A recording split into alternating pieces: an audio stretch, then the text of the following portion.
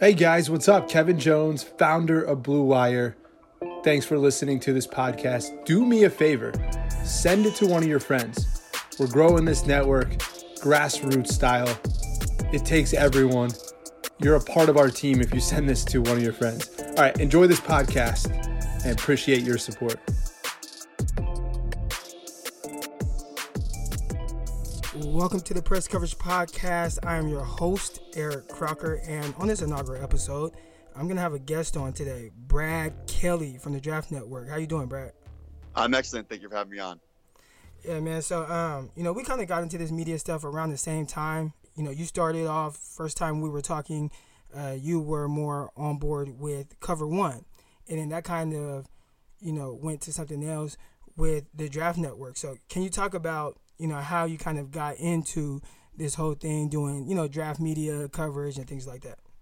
Yeah, I was a couple years ago, I was still coaching high school, and I was on Twitter just basically following some draft guys just because of an interest in the draft. And I had always scouted players growing up and in college and everything. And, I had my own rankings too. And I would talk about it a little bit here and there, but I was mostly doing it with my friends and whatnot. But I was following some draft guys and then just interacting with them, seeing some things that I saw as well, as a coach and specifically really with more wide receivers and stuff. So I actually started to put out clips to help my players, put out clips of receivers and tight ends doing stuff and, stuff that they could learn and they could see, and then they could go out and practice as well.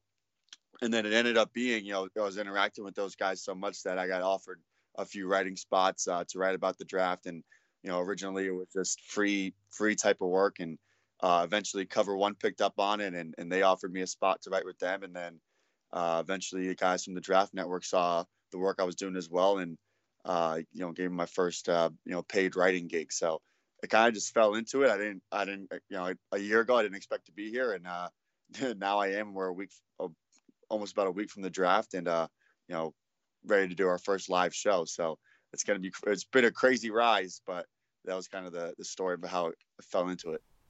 And you talked about it, a year ago, and that was about the time when we started following each other. And I think last time I checked, around that time, we both had around 4,000 or 5,000 followers. And since then, man, I mean, your following has blew up. You know what I'm saying? You went from about 4,000 or 5,000, you're over 11,000 now.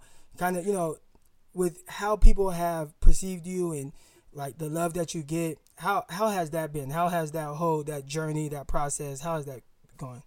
Yeah, it's crazy. Last October, so only going back 16 or 17 months, whatever it might be, I had 800 followers, and it was all family and friends and, people I went to college with and stuff. And, started to write about the draft. And then I was putting out just a lot of football content and videos and that type of stuff. And a lot of people got a hold of it and enjoyed it and followed. And, I can't thank them enough, because it's helped me, grow and interact with so many people. And, it's not something I expected to happen. Every day I wake up and there's new followers, and it's weird to me that I have a following, but it's fun too. Every time I put something out there, I'm getting people responding. And so it's a good time. I have a lot of fun with Twitter.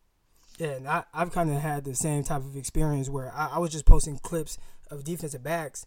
I'd see good footwork or bad footwork, and I just kind of point it out and say, hey, this is what I see.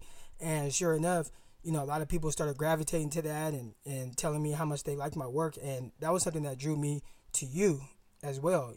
I noticed that, you had a really good eye, and you were able to break it down, because everybody can kind of see it sometimes, especially if you played it. Right. But not everybody can talk about it and be able to break it down and make it so that the casual fan knows what you're saying.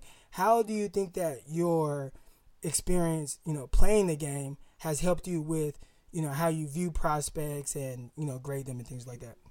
I think playing and coaching. So my first 2 years out of college, after playing in college, playing receiver and tight end, I was coaching the wide receivers at the high school that I attended. And I think that helped me more than anything, because you're explaining it to 15 to 17-year-olds. So you have to kind of use terms where they can understand it. And then at the same time, when it comes to high school teams, there are some kids who, I was blessed to work with, 3 receivers who are going on to play Division I football. One of them is about to go, and he'll be the third one. and but it's also some of them who are just kind of JV guys, and you can kind of see the difference between them. This guy kind of gets it. He has those athletic traits. He has that technique. And then this guy, he's a little bit behind. He's a little bit less developed. But you can see the difference between them. And that helps you then say, this is what's going to get him to the next level. This is what's going to get him to the next level. So I think that helps with projection. And it just helped me, pick up on terminology that I could use for younger guys. And then I could use that for the casual draft fan so they can better understand it too. So last year, you were probably alone on this boat, but you had Dante Pettis as your wide receiver 1. And that just kind of, I wanted to know, what do you look for? Like, what are the skill sets, the things that you value, to put a guy as Dante Pettis number 1 that most people probably didn't even have in their top 5, 8, or 10, but you had him number 1. So what do you specifically look for when you are evaluating receivers? So I think you kind of have to look for different traits when it comes to different receivers. You're not going to evaluate Hunter Renfrow the same as you do DK Metcalf, for example. So there has to be differences. And when it comes to that, like medium-sized, route runner that Dante Pettis was, I'm looking for that explosiveness, the route running technique that allows him to get open. So there's a lot of those guys last year. Remember Pettis, Calvin Ridley, Anthony Miller, DJ Moore, Deshaun Hamilton. Those guys were all those like medium size, all very good route runners. I just thought Dante was the most complete out of all of them because he was a plus blocker. He had obviously the great special teams. He had 9 punt return touchdowns. He only had 4 drops his last 2 years of college. So he had great hands. He was great. He was, unbelievable after the catch. Just so flexible. So his balance was incredible. Explosive. He had it all after the catch. So he was just a guy who I thought was very complete compared to the other guys. Whether I thought Calvin Ridley had some drop concerns. I thought DJ Moore was a little bit raw in his route running. So I felt like Pettis just had that most complete game in a class where there was a lot of similar guys to him. Right, and 49er fans, they probably agree with you. He got to put a lot of that on display this year as a rookie. He was in and out of the lineup.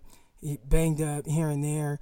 So he missed a bunch of games, but when he got in the rhythm down the stretch, you saw that big playability. Had a huge game against the Seahawks. Had another nice game against the Broncos. So he started turning it on, and a lot of those things that you just talked about with him, we got to see firsthand. And I know 49er fans, they're expecting a big jump in his production going into year 2.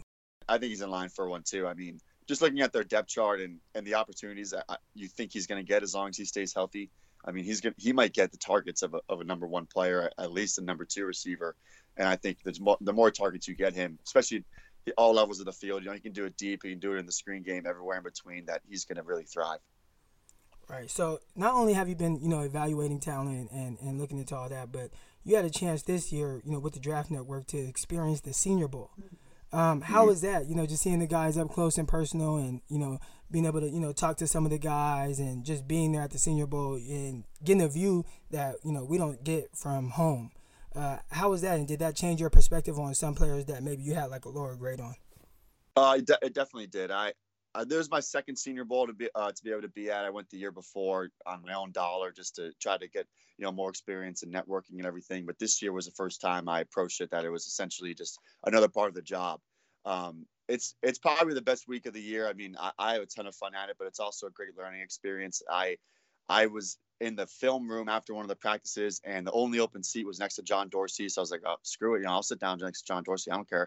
And he's explaining to his scouts who are on the other side of me, very detailed and technique that's going on the screen. And everyone in the room is listening. And I'm just happen to be sitting right next to him. So I'm taking notes. I'm looking around, taking notes. I finally get, they end up leaving. I get in control of the remote, and there was a lot of college coaches in the room, and we're going over a lot of techniques that we're seeing and a lot of small differences that we're seeing. And, there's the Arkansas State tight ends coach and a few other D1 coaches, some that were who had coached the players who were participating. So it was a great learning experience there. But then also at the practices, you see NFL coaching going on. You see different drills that they're doing, different warm-ups, whatever it may be. And then you're obviously able to evaluate talent. So I basically just stalk the receivers the whole time. I'm walking around in the stands, wherever they are, to get the best view of them. So they're doing indie periods, and they're 5 feet in front of me, basically right there on the sideline. And so it's a great learning experience. And on top of that, I think you see guys who can, when it comes to receivers, they get into one-on-ones. You see guys who can thrive in one-on-ones. You see guys who can beat press coverage, but you just get more reps than a typical game film where a defense might just play him 10 yards off the whole time. You don't get to see, how all the different types of coverages affects him. So it's a great experience. I would suggest it for anybody. And then it's a great evaluator too, because you get to meet them. You get to see how they interact with their teammates, how they approach practice and everything like that. So you learn a lot. Yeah, well, I'm definitely going to have to check that out next year, and so I can get that up close and personal and get a chance to watch, the receivers and defensive backs. But speaking of receivers, the reason why we're here today on this podcast is, we're going to list our top 5 guys. All right, so we'll both start from 5 and then go down from there. I'll give you the floor first because you are the guest here, the first guest on the inaugural episode of the Press Coverage Podcast. So right now, let's jump into it, man. Your number 5 guy. My number 5 receiver is N'Keal Harry from Arizona State. So I had a day basically where I watched all the bigger receivers in the class, and I ranked N'Keal Harry over Hakeem Butler, who is they're kind of usually closely ranked in most people's wide receiver rankings. But I really like his ability after the catch, obviously, and then his ability to win when he's contested. So he's kind of that guy who I think he's not a great route runner. I think he has separation issues, but I know how he wins.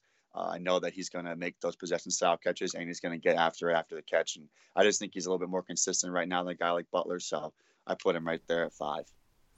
All right, man. So my number 5 guy is probably going to become a shock to a lot of people because of how much I've talked about him on Twitter. But Riley Ridley, and the reason why Ridley is my wide receiver 5 is because I don't put a whole lot of stock into testing as far as if I like a guy or don't like a guy. I definitely still like him just as much as some of these other guys, but I worry about the upside because he didn't test as well.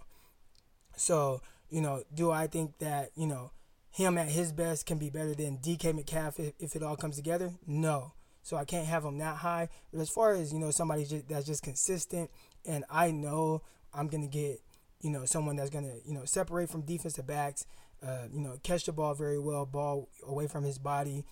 He's going to get a little bit of yards after contact, those type of things that I like. And he has a little bit of 50-50 ball aspect to his game. The one thing that kind of, I don't want to say concerns me, but it's a little bit of a worry is he's not really just going to run by somebody. And you're not going to do that a whole lot in the NFL, but I know I'm really probably not going to get it with him because I didn't see it at Georgia, even though, they didn't throw the ball a whole lot downfield like that. But I definitely didn't see that from him. So that's one thing that kind of worried me with him. But I still like him, so he's at my number 5. So we'll move on to number 4, and you can go ahead. So my number 4 is A.J. Brown. And I know you like A.J. Brown a lot too.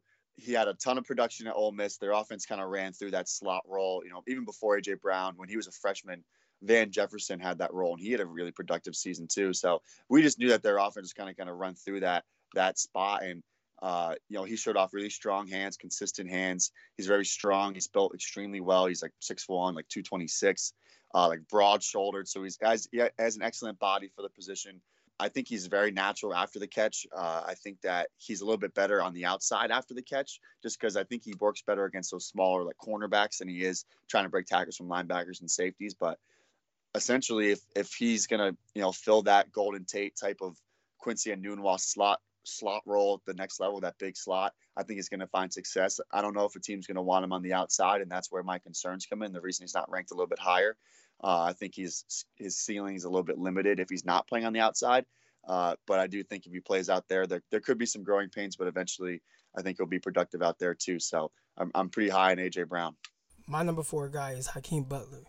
And I know some people have him really high. And when I was looking over my notes, I'm like, damn, if I didn't know any better, this would be probably it should be a wide receiver 1. But like you talked about when you were talking about N'Keal Harry, a lot of the things that Butler does is just a little inconsistent. He definitely brings like a big play aspect to his game, especially for somebody that's 6'5". You don't see that a lot, outside of elite guys like Mike Evans, right? But, attacks the ball high point. I really like it. He did have a little bit of the dropsies, but when you watch him drop a ball, It didn't look like something that, was because of somebody that has poor hands. It looked more like a lack of, concentration.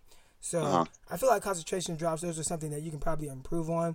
But, some things that did worry me a little bit was it was a little bit harder for him to create separation. It looks like he has that ability, but sometimes DBs got in his chest and then he never got them off. So that was one thing that worried me a little bit. Probably needs to work on a little bit of variety of route running from different areas. He did run from the slot, routes from the slot. He ran routes from the outside, but sometimes it looked like he kind of turned off that juice at times and maybe took plays off or just kind of went through the motions. So those are things I look for him to improve on. But we'll move on to the number 3 guy. So your number 3 receiver. So it's actually funny, real quick, on Hakeem Butler. Watching his film, I remember writing down, if you give me 2 weeks with him, I will fix his hands. And that's what I think exactly. You kind of hit the nail on the head. It's more of a concentration thing, and right. I do think that will be fixed. But my number 3 guy is Kelvin Harmon from NC State. Another guy who has good size. He actually did not test that great, kind of similar to Riley Ridley, but I love his play strength, and I really do like his route running. Not in the sense that he's a guy who's this incredible separator. He's not a Dante Pettis, but he's very consistent with his route running, and I think he has extremely good technique as far as he doesn't waste any movements, and he understands body positioning probably better than any other receiver in the class, in my opinion. And that just, for him, creates those passing windows that are kind of always there for the quarterback. And he had an accurate Ryan Finley was an accurate quarterback in college. He has his issues too, but as far as if you get an accurate quarterback, they're going to hit Harmon because he's creating those passing windows, and then he has all those contested traits too because he's big. That strength in the air and that strength on the ground is just incredible for him. So I'm high on him. I wish he tested a little bit better. He might have competed for wide receiver 1 if he did, but he's still in my top 3.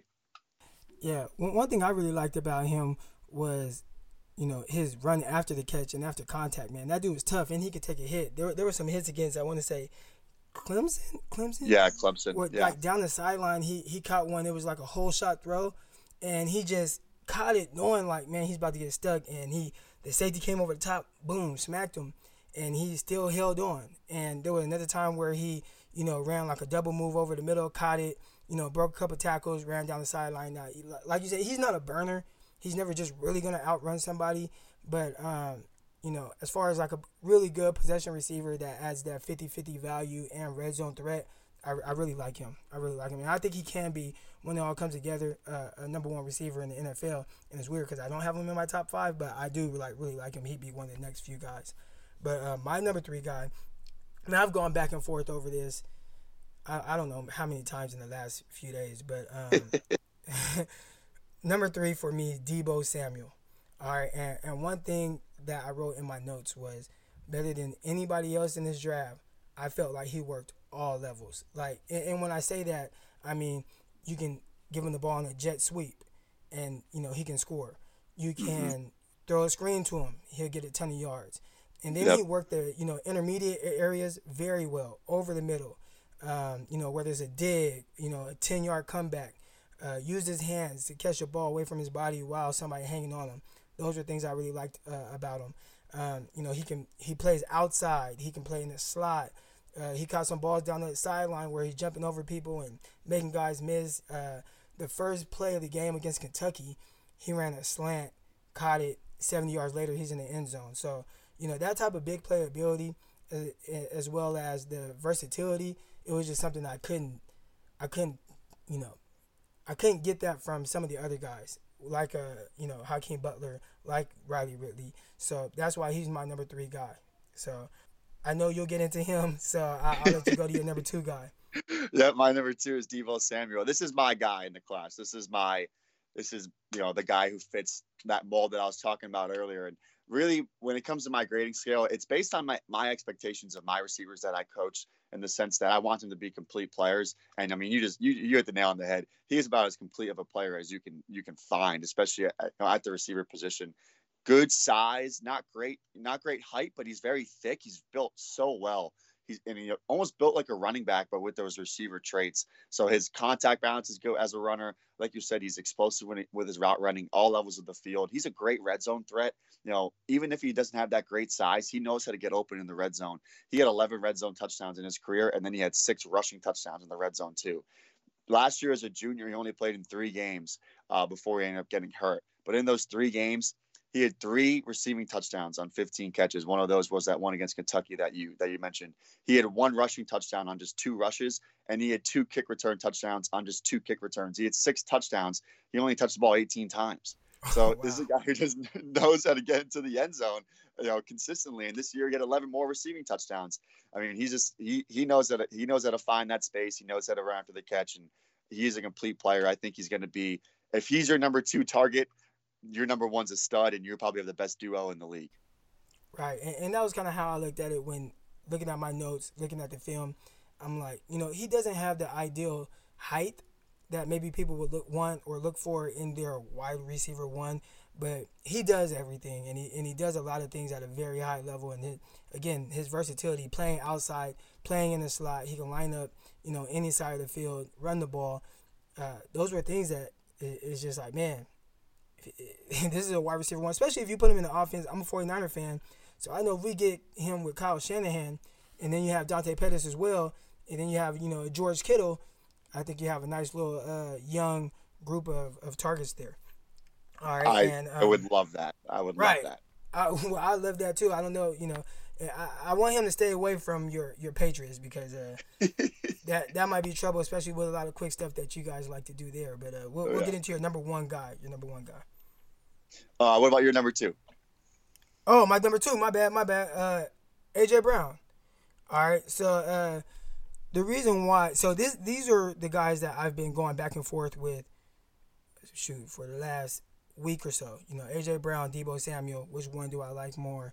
And what kind of won me over was today. And let me go to this tweet. All right. What kind of won me over was today. It was AJ Brown, and what he did was, man, this guy went and ran with Jerry Rice, right? So Jerry Rice, he's famous for having that hill that he runs in the Bay Area, and he went with Jerry Rice, ran the hill, and he said, today I will do what others won't, so tomorrow I can do what others can't. And to me, that just spoke so much to his mindset and the willingness to always get better. And like I know, coaching young dudes, there's not a lot of guys with that type of mentality now. And right. So when you put that type of work ethic with what he can do on the field, I was like, man, that's my number 2 guy. So, another shorter, I don't want to say short, but 6 feet, 226 pounds. So you talked about Deebo being thick and built like a running back. This guy, I mean, he'd be the biggest running back on the 49ers roster. Right, but the things I do like about him, again, most of his time, he spent in the slot for obvious reasons. You had DK Metcalf on the outside of one side, and then you had DeMarcus Lodge on the other side, and but the Ole Miss offense, a lot of what they did ran through AJ Brown, and from the slot, he did everything that I would like to see. Catch the ball very good after the catch. He had like sudden quickness to where it doesn't look like he's just like just really shifty, but he's shifty enough. It's kind of like a sneaky quickness to where he's making guys miss. And, I mean, there were a lot of times where the first guy definitely didn't bring him down. Screens. He's the type of guy, along with, Deebo Samuel, where you just want to get the ball in their hands. And then he gives you a lot of that stuff, downfield as well. Strong hands, catches the ball away from his body. I posted a clip recently on Twitter where it's showing him run a comeback, and it was just smooth, especially for somebody 6 feet. 226 pounds, the way he was able to snap down, he worked back to the ball, caught the ball with all hands and burst up field. Like, those are things that I really like to see. And I think those are things that are going to be consistent at the next level. Now, where I do have a little bit of worry with him is on the outside, I didn't see him get that super, separation for his man press. So right. I kind of worry with that, but he ran a three cone in 6.89 at his pro day, and I think he has the quickness and the ability, the feet to be able to improve on that. So I'm banking on him being able to improve on that, so he can be more of an outside guy that can play against press. But I already know what he can do for his off coverage. I think definitely can be your wide receiver 1. And again, I love his attitude. Yep, I think between him and Deebo Samuel, they're both, like you said, a little bit similar in their versatility and their size.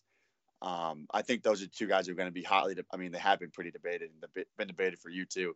And they're going to be 2 guys who, when it comes to the draft, they could go right back to back. So it's gonna be interesting. But my wide receiver one that you want to get into, and I know we've both been itching to talk about him. My wide receiver one, and I believe he's yours too, is DK Metcalf, Ole Miss. Like you said, he played on the outside at Ole Miss, almost exclusively to the left side as well. But as far as his size, strength, and speed, there's a lot of good, big, athletic receivers in this class. We've talked about a few of them: Hakeem Butler, N'Keal Harry, Kelvin Harmon, also guys like J.J. Arcega-Whiteside, Miles Boykin. There's a lot of guys who have that size and the athleticism, but none of them can do the things that DK can do. That high ceiling that he has, those splash plays that he has, are just they're rare. That term is too often used, but it should be reserved for guys who can do the things that DK Metcalf can do. You put him on a vertical plane and he's going to thrive. Vertical threat. I mean, he's very hard to slow down because he's 228 pounds and runs a 4.3, but also just because he's strong. He's strong in the legs. He's explosive in a straight line, and he has those subtleties to his game where he really beats press coverage. And it's not just because he's strong. He beats press coverage with his feet.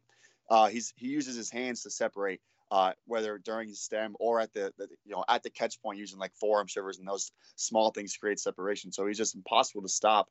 If you're going to do that, and he has enough agility, despite whatever his agility numbers might have been, to run those curl and those comeback routes. And despite it being a small sample size, he had enough success on in-breaking routes that I saw where I'm comfortable in him doing it more at the next level. So you just talk about a guy who's going to be an awesome vertical presence, and you just have dominant physicality, and his explosiveness, his acceleration once he's able to get going is just special. And I know that I would put him in my offense, and I'm going to throw the ball to him 10 times a game, and he's probably going to score a touchdown a game if you do that. So he just does rare things, and it's impossible not to project him as that top guy as long as he's able to stay healthy.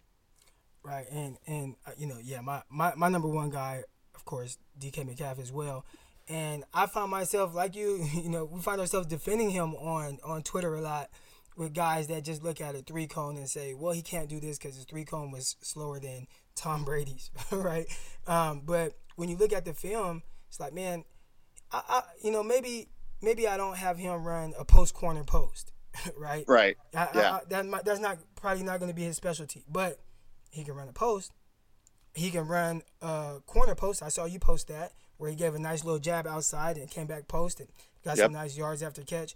I know he can run a slant, come back, dig. He can run all those things. Now, again, I might not ask him to run hard this way, then back this way. But just the basic route tree, he can definitely run that. And the explosiveness that he has is undeniable. You talked about his work at the line of scrimmage. He does have quick feet that kind of, you can see it kind of like gets a guy to open up, and then he's just able to just put his hand out there, slap a guy, use his hands or slap, rip, move, and just blow right by a guy. And you don't get that from a lot of guys, especially guys that are 6'3", 228 pounds. They're typically not just running by people. And then another thing I hear a lot is, when he faced Greedy Williams, he got locked up, 3 catches, 30 yards or whatever. And I'm like, man, if Greedy Williams should have been able to lock him up, because he was only running 2 routes all game. Yep. He ran a stop route, and he ran a go route. And if I'm Greedy Williams, I'm LSU, and LSU is known for having a good defense, I'm pretty sure their coaches knew, hey, he's not going to give you anything else but these vertical outside release routes. So don't worry about anything breaking inside. Just focus on the comeback and the go route. And with somebody like, Greedy Williams, who also runs a 4.3, that's making it easy for him. I thought Ole Miss, they didn't do their outside receivers any favors, especially DK. I never really saw them motion them down to a tight split to run any routes that might, confuse the secondary. It was just come back and go route. And I talked about the LSU game. He didn't run anything other than a come back and go route until 1 minute left in the third quarter, where he finally ran a slant route. And he ran a slant. He got separation, but they handed the ball off. So it was probably a run pass option. So I just think that they didn't do him any favors. Definitely, there are red flags with his injuries, and you hope that he can work through those things and have a healthy NFL career. But his upside is just too high to be able to pass up on any of that. I agree, and kind of what you said about the LSU game. Even in the first drive, I thought he had that window vertically that Ta'amu just overthrew, and then Grant Delpit made that diving catch along the sideline. That could have been a 50-yard gain if that ball's in the money. And then, like you said, with that slant route, I mean, he was going against press coverage with inside leverage, and he beat it to the inside on a slant, which is not easy to do. And he did it with he did it with his hands and his feet, But that swipe that he had really like made Greedy Williams like back up onto his heels, and then he had that separation. So I mean, I'm never going to use one game as a full evaluation, but even in that game, I thought that he showed traits that never had me pause, never had me think, oh, this is what it's going to be like for him, every step of the way. I think that, like you said, is just, I think their offense was a little bit vanilla. I think Coach Longo kind of just got a little too set in his ways. And Dawson Knox, their tight end, has talked about the fact that he only ran 25 plays all season. So that's not great. Like you said, he wasn't going in motion. He wasn't asked to do, all these different types of double moves and routes like that. So he's just a guy who's going to, I think once he gets into an NFL offense and they use him correctly, as far as like a little bit more route variety and a little bit more motions and different alignments, that he's going to thrive. And he's just, I mean, if you put him on the outside, hey, you're going to be outside this whole time. You can't press him, right? No corner in the NFL is going to press him, maybe outside of Richard Sherman. And because he's going to beat you vertically, so you have. I don't want Richard Sherman pressing him because Richard Sherman can't run right now. So even Richard Sherman trying to press him, it can end up really bad.